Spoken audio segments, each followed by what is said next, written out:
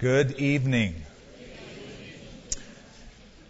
We're doing something a little bit different tonight in that we're not landing in one particular passage only, as you've seen in your outline. There are several passages, and I suspect that so many of you are thinking so far in advance that you probably already marked them with some piece of paper or something so it would be easy to turn to.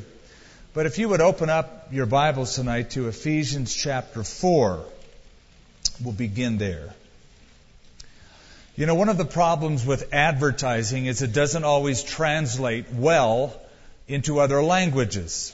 For instance, when the Coca-Cola company decided to first launch its campaign in China, they promoted Coca-Cola as Keku-Kela.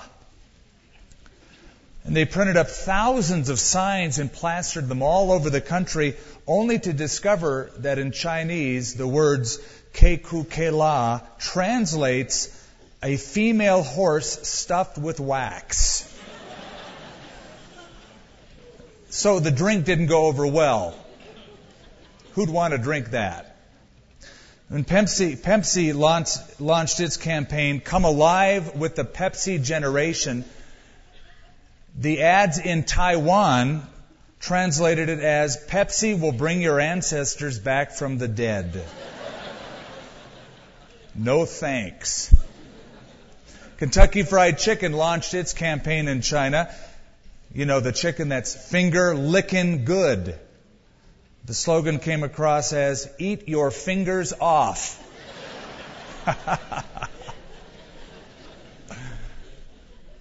The one I thought was classic was General Motors introduced the Chevy Nova to South American audiences. Couldn't figure out why the sales went flat. Not knowing, they didn't know, they should have known that in South America, no va means it doesn't go. Here, buy the car that doesn't go. Those were all unfavorable responses to a product, and truthfully, the manufacturers probably should have done a little more research into the culture and the language before introducing those products. Now, the Holy Spirit really needs no translator. He can transcend all culture and language. He is able to convict and to sanctify and to strengthen and to help anyone in any country at any time. But our responses to the Spirit aren't always the best, most favorable responses. We know, we've already discovered in this series that the Holy Spirit is with the unbeliever, convicting that person of sin and righteousness and judgment. Once that person is convinced and they receive Christ, the Holy Spirit comes within to be a helper, a guide, a teacher, a strengthener. Here's the question tonight, though. If the Holy Spirit is a helper, how does He feel when we refuse His help? If the Holy Spirit is our teacher, what does He think when we fall asleep in His class and refuse His instruction? If the Holy Spirit is indeed our guide, how does He feel when we swerve off the path He's guiding us on? If the Holy Spirit is convicting, pointing people to Christ, what does He think when they refuse Him? And that's what we want to look at tonight in these passages that are laid before us. And this is of paramount importance because, after all, this age has been called aptly the age of the Holy Spirit. He's the one Jesus left behind to be another helper to us. So it's not only important to know who He is and what He does, but how we ought to respond to Him, how we ought to treat the Holy Spirit. He is moving in the world. He is moving in the church. But what is our response to Him? And if it's not the right response, how can that change? Pigeons are famous for, among other things, their ability to navigate, to find their way home, even if at great distances away. One experiment from the Army Signal Corps released a pigeon that found its way home 2,000 miles away from its home. That's why back in 1988, when a French group released 3,000 pigeons and nearly all of them got lost, people wondered what went wrong. Well, scientists have discovered that one of the ways a pigeon will find its way home, navigate, is using the Earth's magnetic field, the shield around it. And that can be disrupted. 2 days before those pigeons were released from France, a very temporary but severe solar flare, an explosion at the surface of the sun, caused that magnetic field to be disrupted, and the pigeons were confused. We have been designed, you might say programmed by God, to be led by, controlled by, maneuvered by the Holy Spirit, navigated by Him. But there can be significant, let's say, explosions of sin in our life that disrupt the sensitivity that we have to the Holy Spirit, even as believers, let alone as unbelievers. And there are consequences to that. I've had you turn, first of all, and this is how we're going to divide it quite simply into two camps. Unholy responses by believers and then unholy responses by unbelievers. Ephesians 4 gives us the first one we want to look at, which is grieving the Spirit. There's a text of Scripture I draw your attention to, chapter 4, verse 30. He says, "And do not grieve the Holy Spirit of God, by whom you were sealed for the day of redemption." The word grieve, lupeo, is an emotional word. It is a relational word. It means to cause sadness or to bring sorrow to someone. And we've already discussed that the Holy Spirit is a person, but so often we don't realize He's not just a person, just the divine person. He is a sensitive person. He feels things because He has personhood, personality. It was William Evans who wrote his great book on doctrines of the Bible. It said the Holy Spirit is the most sensitive person in the Godhead, displaying what he called the mother nature of God, that sensitivity. He can be grieved. Something about this, it is in the present imperative. It would be better translated, stop grieving the Holy Spirit, indicating that at least the Ephesian church was in a process of already grieving the Holy Spirit somehow. Question is, what were they doing? What was it in the body, in the church, that caused the Holy Spirit to be so saddened, so grieved? We can figure that out easily by the context. Look back at verse 25. "Therefore, putting away lying, let each of you speak the truth with his neighbor, for we are members of one another." Mark the words "one another," by the way. "Be angry and do not sin. Do not let the sun go down on your wrath, nor give place to the devil. Let him who stole steal no longer, but rather let him labor, working with his hands what is good, that he may have something to give him who has need. Let no corrupt word proceed out of your mouth, but what is good for the necessary edification, that it may impart grace to the hearers. And do not grieve the Holy Spirit of God, by whom you were sealed for the day of redemption. Let all bitterness, wrath, anger, clamor, evil speaking be put away from you with all malice, and be kind to one another." There's that little phrase again. "Tender-hearted, forgiving one another, even as God in Christ forgave you." What is it to sadden or grieve the Holy Spirit? It's to have actions or words that disrupt our one anotherness in the body of Christ. And you'll notice something here, that it has mostly to do with attitudes and words. Sins of the tongue among the body of Christ. Boy, the Bible has a lot to say about that, doesn't it? Like James chapter 3, where he says, "The tongue is a flame of fire. It is full of wickedness that can ruin your whole life. It can turn the entire course of your life into a blazing flame of destruction." You know, a snail is small but tough. It's slow but tough. One of the reasons it's so tough is that it has on its tongue thousands of little teeth. and it rolls that little baby up. And whenever it needs it, it unfolds it. One naturalist, one scientist counted 30,000 plus little teeth on the tongue. Able, even though it's small and slow, to cut through thick stems and destroy things. There's a lot of Christians like in this list here that are like those snails. Oh, they're slow, but they're tough. They're seeming so small, but behind the scenes, they can wreak havoc in marriages, in friendships. And how many churches, friendships, and marriages have been destroyed by sins of the tongue? Why does it grieve the Holy Spirit so much?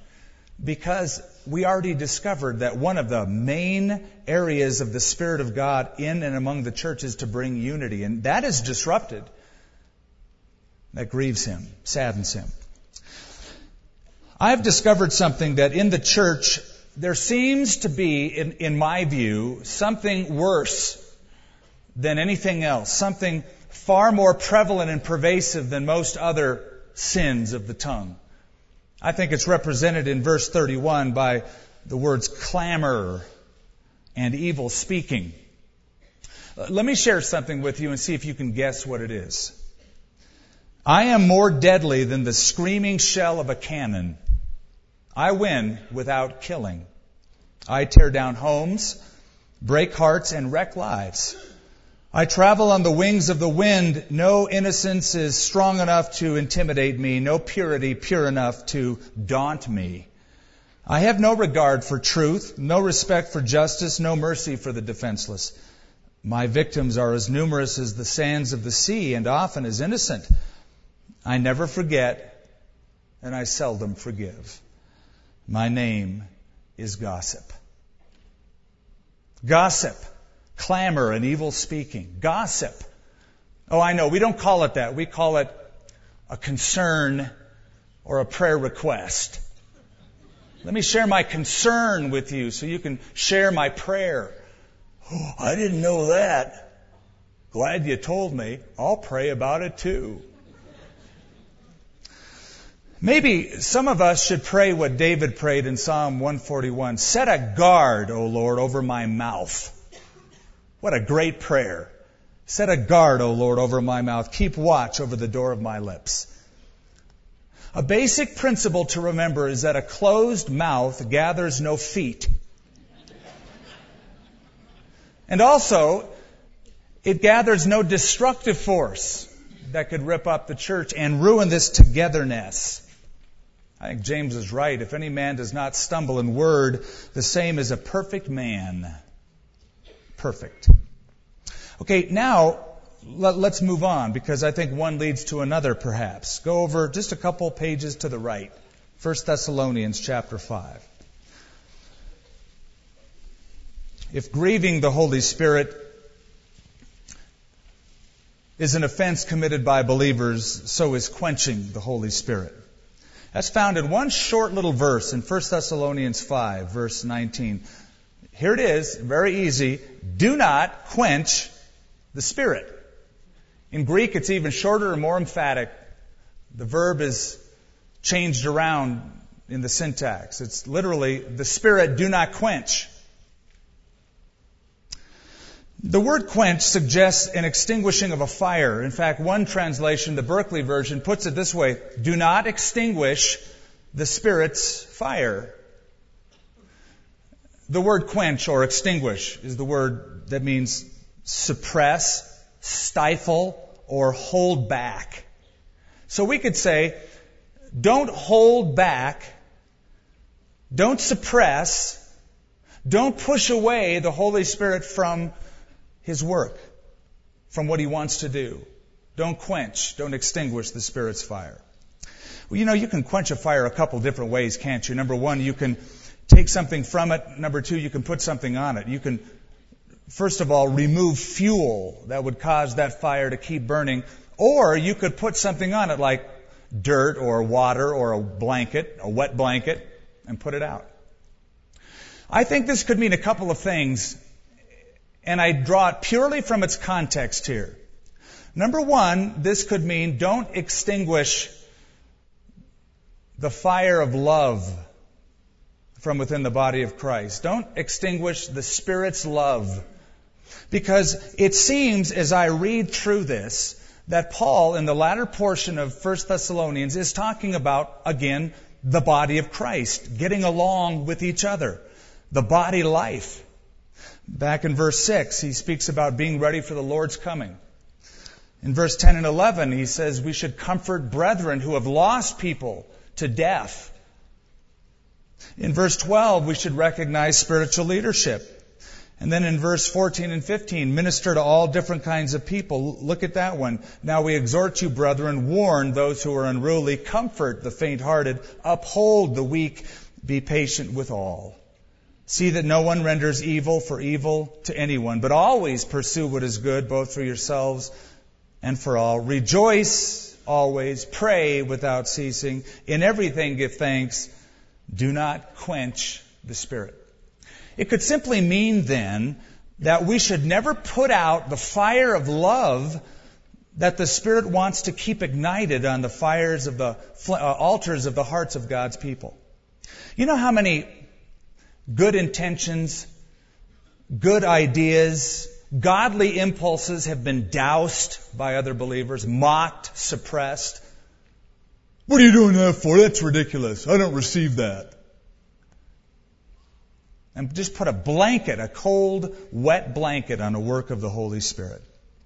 I think that grieving the Spirit can lead to quenching the Spirit. If you grieve Him long enough in a relationship, in a marriage, in a friendship, in a business relationship, in a church, eventually that grieving leads to a quenching, and it slows down, it impedes the flow of the Holy Spirit from working in and among us. Second, I think it refers to extinguishing His power. Not just His love, but His power. Because there's another context. Continue. Do not quench the Spirit. Do not despise prophecies. Test all things. Hold fast what is good. Abstain from every form of evil. In the same context that Paul is describing the body life of the early church, he's discussing the spiritual gifts of prophecy and the discernment of spirits. Now you will remember back in 1 Corinthians 14, Paul says, pursue love and desire spiritual gifts. Pursue love, go after love among us. Pursue spiritual gifts, especially that you might prophesy. We might apply it this way. Watch your attitude toward a new work of the Spirit. Watch your attitude. We all know we can get bad attitudes. We can react to stuff that is new to us. Just because we haven't experienced, but somebody else has, we go, that's not real, that's not right. And we put a blanket on it. Easily done. It's new to your experience, but God may want to do something. You never have to be afraid, ever, of the Holy Spirit, of the genuine Holy Spirit. You should only be afraid that you are quenching the Holy Spirit. J.I. Packer wrote a great book about the Holy Spirit, and he even mentions a little letter that was sent back in 1908 by missionaries, Scottish and Irish Presbyterian missionaries who had gone to China, Manchuria. And they wrote back, here's a portion of their letter. They said, a power has come into the church that we cannot control if we would. It is a miracle for stolid, self-righteous John Chinaman to go out of his way to confess his sins, something that no torture of the Yamen could ever force from him. Beyond all human explanation. Perhaps you will say this is a sort of religious hysteria. So did some of us. But here we are, about 60 Scottish and Irish Presbyterians who have seen it. All shades of temperament, and much as many of us shrank from it at first, everyone who has seen and heard what we have every day last week is certain that there's only one explanation, that it is God's Holy Spirit manifesting Himself. And the letter closes with, one thing springs to our mind from our own creed, I believe in the Holy Ghost. Don't quench the Spirit's love in the body. Don't quench the Spirit's power in the body. Don't be quick to react. Be careful to respond in such a way that gives the Holy Spirit His freedom. There is a third among believers. This time I want you to go left. Go west, young man. Go left to Acts chapter 5. We've looked at this one. Some of you know it so well, it's already committed to your memory. You think I don't even have to turn to it. That's all right. Do it anyway. This is lying to the Spirit. A certain man named Ananias, with Sapphira his wife, sold a possession, and he kept back part of the proceeds, his wife also being aware of it, and brought a certain part and laid it at the apostles' feet. Peter said, Ananias, why has Satan filled your heart to lie to the Holy Spirit and keep back part of the price of the land for yourself? While it remained, was it not your own? After it was sold, was it not in your own control? Why have you conceived this thing in your heart? You have not lied to men, but to God. Then Ananias, hearing these words, fell down and breathed his last. Or he kicked the bucket, or he died, or he expired, or he passed away, whatever you want to say. He's dead. Notice, so great fear came upon all those who heard these things, and the young man arose and wrapped him up and carried him out and buried him. And you know the rest of the story, his wife came in. You know, I hear all the time from people, boy, I wish we'd seen more miracles like they did in the early church. Okay, fair enough. But here's one you can be so grateful you don't see. Can you imagine? This is like a scene out of The Godfather. It's sad that the first Christian funeral recorded in the Bible is the funeral of a hypocrite. Imagine if the Holy Spirit decided that He would keep up this kind of activity all throughout church history. We'd need a full-time morgue here at the church, wouldn't we? Let's discover what it is. What is this thing of lying to the Holy Spirit? Well, let me put you at ease, okay? It's not that Ananias didn't give enough in the offering. The amount has nothing to do with it. In fact, you should know by now that God could care less about the dollar and cent amount on the check. After all, wasn't it Jesus who, when the widow gave 2 mites, 1/10 of a cent, exonerated her? Look at this woman. She gave out of her poverty all that she had. That wasn't the issue. It wasn't the amount. In fact, in verse 4, Peter said, it's yours. You can do whatever you want with it. The sin was pretending to give more than he actually gave. Pretending he was something when he wasn't. It was the sin of hypocrisy. He wanted others to think, and probably even thought that he would do it privately before the Lord. And, Lord, I'm going to give all to you. I'm giving all. I consecrate all. But he comes into the church, acts like he's giving all, but he has kept back part for himself. But he wants the rest to think that he has given all. So he wants to appear generous and sacrificial, when in reality he's selfish. Judas did this, didn't he? You remember that night when that lady broke that vial of ointment and poured it on Jesus' feet, and Judas said, "What a waste! This could have been sold and given to the poor." The gospel writer said Judas said that not because he really cared for the poor, but he was pocketing money from the till. He was a hypocrite. Cicero wrote these words, "Of all the villainy that there is none more base than that of the hypocrite, who at the moment he is most false, takes care to appear most virtuous." Now here's a sin that has been repeated many times through church history and continues to be repeated to this day. Some people go to church and they go through the motions. And they sing the songs and they carry the book and they look spiritual, but they're not. I surrender all. If the Holy Spirit was at work today in the same way, if you sang that and you weren't surrendered, you would die.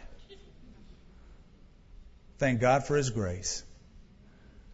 Thank God for His grace. Jesus spoke about those people who draw near to me with their mouths, but their hearts are far from me. Now, if you attend church, you carry the Bible, you sing the songs, and you're trying to make everybody else around you think that you are surrendered and consecrated to God when you are not, that's what this is all about. That's lying to the Holy Spirit. Not like you can actually deceive Him. Not like the Holy Spirit goes, oh, I didn't know you weren't that consecrated. You might put on a good show for people and think you're putting on a good show and that God is impressed, and He's not. Lying to the Holy Spirit. I heard about a door-to-door Bible salesman back in the days when they used to come door-to-door and try to sell you encyclopedias and Bible dictionaries and Bibles. And the guy knocked on the door and a woman answered and he said, "Ma'am, do you have a Bible?" "I sure do, sir." "You ever read that Bible?" "Oh, I read it all the time," she insisted. And she called for her daughter to bring the Bible out of the drawer. As soon as the Bible was brought, a pair of glasses fell from between the pages, and without thinking, she said, "Oh, there are my glasses. I've been looking for these things for 3 years." You can't pull the wool over God's eyes. Don't try. Ananias and Sapphira, his wife, thought they could. They had lied to the Holy Spirit. Now, let's take a shift from that. Let's step outside of the church and let's go to the world. Because we've already discovered something. This is old territory in a sense. You remember back to what the Holy Spirit does. What is His main job when it comes to acting in the world, working in the world? It's to reveal Christ, right? To testify of Jesus. He will testify of me. And when the Spirit has come, He will convict the world of sin and of righteousness and of judgment. Of sin because they don't believe in me. Now, all three of these that we mention in closing here, all three of these are related. And I see them as all three stages to committing the same sin. There is resisting the Spirit, insulting the Spirit, and blaspheming the Spirit. What is regarded as the unpardonable sin. Now, you're in Acts, so just go a couple pages to the right and you're there. Let's look at resisting the Holy Spirit. The speaker is Stephen. He is preaching a sermon. The crowd in Jerusalem, the leaders are listening to him. It's a tense moment. He's bringing his message to a close. And it's quite a close, I would say. Verse 51, "You stiff-necked and uncircumcised in heart and ears, you always resist the Holy Spirit as your fathers did, so do you." How's that for a close? How's that for an application? You resist the Spirit. Now, it's actually quite simple to understand if you know the story. So bear with me. Go back just a moment. Go back to chapter 6.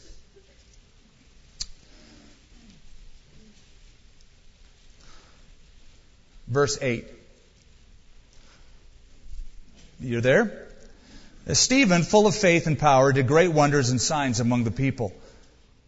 Then there arose some from what is called the synagogue of the freedmen, Cyrenians, Alexandrians, and those from Cilicia and Asia, disputing with Stephen. They were not able to resist the wisdom and the Spirit, mark that, by which he spoke. Then they secretly induced men to say, "We have heard him speak blasphemous words against Moses and God."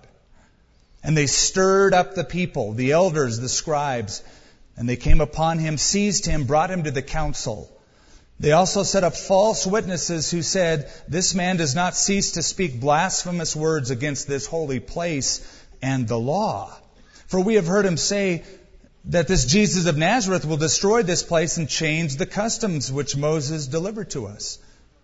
And all who sat at the council, looking steadfastly at him, saw his face as the face of an angel. Then the high priest said, "Are these things so?" That's all he had to ask Stephen. Stephen was this deacon turned evangelist. He didn't really need an open door from God. He just needed a crack in the window about yay big. One question, "Are these things so?" And he let him have it. All of chapter 7 is an entire message that goes through and recounts the history of Israel, which is the history of Israel resisting God. That's the theme of his message. He goes, look at Moses. Look at Joseph. Joseph was sent by God. His brothers resisted him. Moses was sent by God. The nation resisted him. The prophets were sent by God. The prophets were resisted by Israel. And so he is saying, just like Joseph, just like Moses, just like all of the prophets who were resisted, rejected by your forefathers, you are doing the same thing. In fact, verse 52, we didn't finish. He says, which of the prophets did your fathers not persecute? And they killed those who foretold the coming of the just one, of whom now you have become the betrayers and murderers, who have received the law by the direction of angels.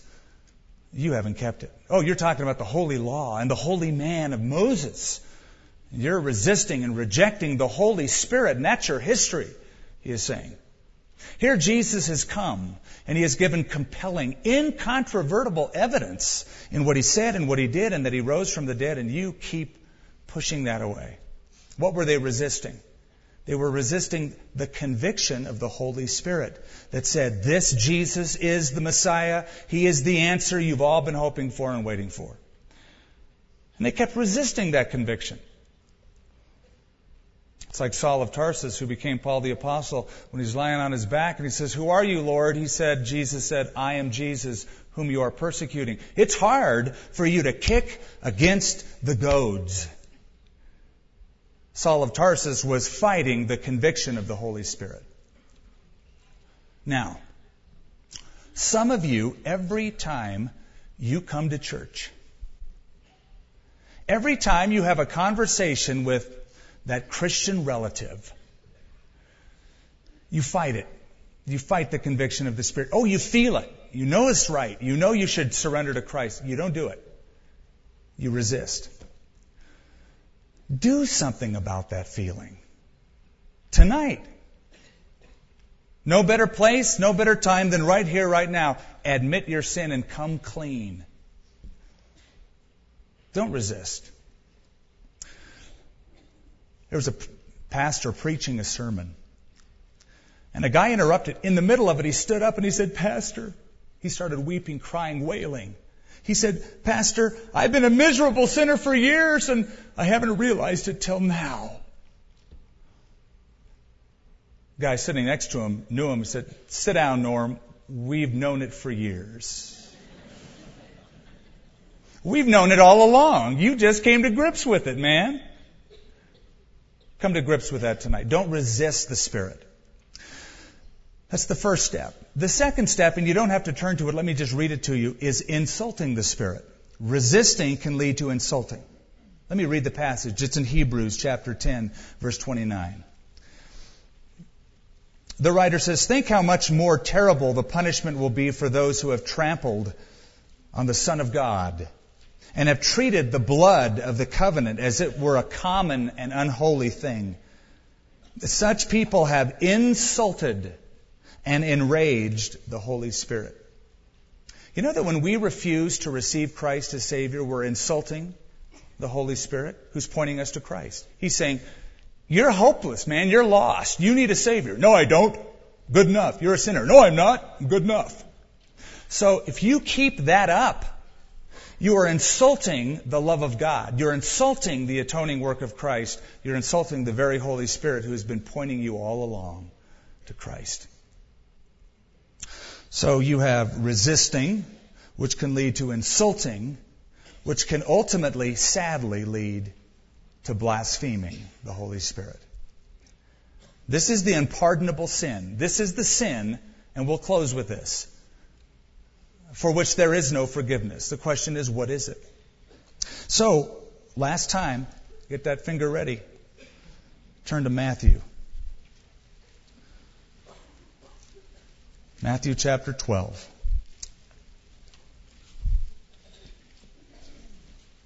Jesus is speaking. 2 verses I draw your attention to, verse 31 and 32. Therefore I say to you, every sin and blasphemy will be forgiven men, but the blasphemy against the Spirit will not be forgiven men. Anyone who speaks a word against the Son of Man, it will be forgiven him, but whoever speaks against the Holy Spirit, it will not be forgiven him either in this age or in the age to come. You know how much heartache that verse has caused Christians? It wasn't but a month ago when someone again came up and said, I am convinced and I am so upset that I have offended the Holy Spirit and committed the unpardonable sin. They were almost shaking, nervous. I put my arm around them and I said, it's pretty evident, don't you think, that you haven't committed the blasphemy of the Holy Spirit because you're still concerned about it. The fact that your heart isn't hardened, the fact that you have feeling, the fact that it even bothers you proves that you haven't committed it. Some, in reading this passage, some insist that this is a sin that can never be repeated because Jesus Christ is no longer physically on the earth. I don't quite buy that. I think that what is going on here is that the leaders to whom Jesus is speaking are revealing a condition of heart. And I'll show you what it is. Go back to verse 22. After resisting Christ and the Holy Spirit, after insulting Christ and the Holy Spirit for so long, they're revealing something. Verse 22, then one was brought to him who was demon-possessed, blind and mute, and he healed him, so that the blind man and mute man both spoke and saw. And all the multitudes were amazed, saying, could this be the Son of David? There's the proof. There's the evidence. When the Pharisees heard it, they said, this fellow does not cast out demons except by Beelzebub, the ruler of demons, Satan. Jesus knew their thoughts. And now he speaks to them all the way down, including what we have read. But notice verse 28, but if I cast out demons by the Spirit of God, surely the kingdom of God has come upon you. Now, they have been insulting Christ all along up to this point. They have been resisting Christ's messiahship among them all along. But now they are willing to take an obvious miracle, obviously done by the power of the Holy Spirit, as Jesus says, and attribute that to Satan, which indicates a condition of heart, a willful, obstinate hardness of heart for which they feel no conviction at all. Now, if the work of the Holy Spirit is to lead people and point people to Jesus Christ, to convince them,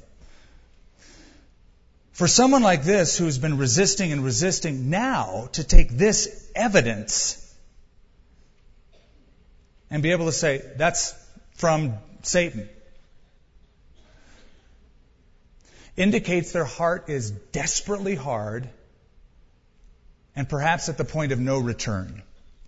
Listen to this passage. Don't turn to it, but listen to it. We started in Ephesians 4. This is also from that chapter. Paul describes a certain group of people as having their understanding darkened, being alienated from the life of God because of the ignorance that is in them, because of the blindness of their heart, who being past feeling have given themselves over to lewdness. Paul wrote to Timothy and spoke of those whose consciences are seared with a hot iron.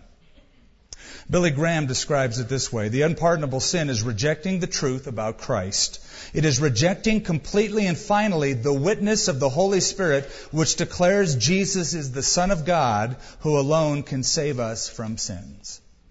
Why is that unpardonable? The writer of Hebrews says, how can we escape if we neglect so great a salvation? You keep resisting, and you keep fighting, and you keep insulting, and eventually a person can be guilty of blaspheming the Spirit, pushing away Christ so long they feel no conviction. The Spirit of God isn't striving with them at all anymore. That's sad. It's the worst condition a person could ever get to.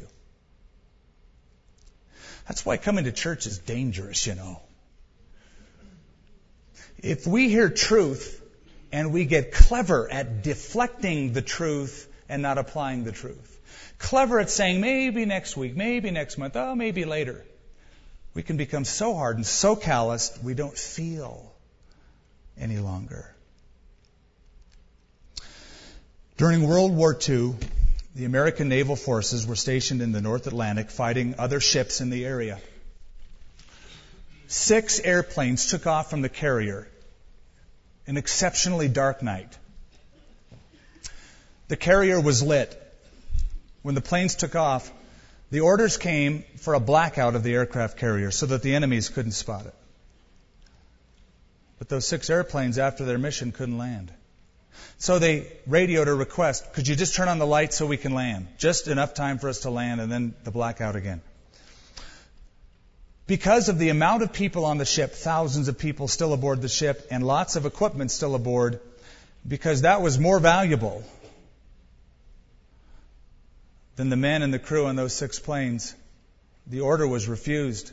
Those 6 planes eventually ran out of fuel and crashed into the freezing waters, killing all of the crew. There comes a time when God turns out the lights. When the last hope, the further chance for salvation is finally lost. That's why in 2 Corinthians 6 we're told this, now is the acceptable time. Now is the day of salvation. See, the Bible's word is always now, today. Do it now instead of later. Because you may never have a later, and later on your heart may be so hardened. And I think that goes for every unbeliever and every believer. Every believer who hears the truth about their relationship, about their tongue, about their attitude, and the Holy Spirit convicts, change now. Do it while your heart is tender, lest you become one of those clever ones that deflect truth and the Spirit is grieved and quenched, and you experience no life, no flow, no real spark anymore. And for those who have heard the gospel and rejected it, while there is light, while there is feeling, respond.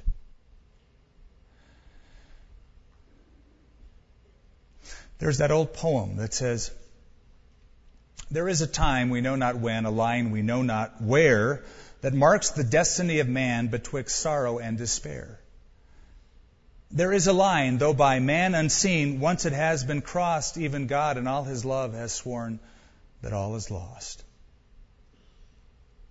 It's not lost tonight, and some of you can still respond.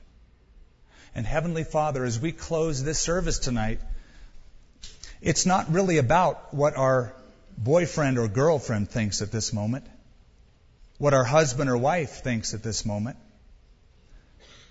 what our children or parents or best friend thinks about us at this moment, because we're not going to stand before them in judgment, but before a holy and a righteous, merciful, loving God. You are so loving and so merciful that tonight you're extending your grace a further time, and we pray that many would respond. Bring those who have been under the conviction of your Spirit home tonight, Lord, no longer resisting, no longer insulting, no longer coming close to that line of blaspheming, but tender-hearted, coming to grips with who they are and making a definite step in releasing and abandoning surrendering their life to Jesus tonight. We ask that in His name, Lord. That in His name, Lord. That in His name, Lord. That in His name, Lord. That in His name, Lord.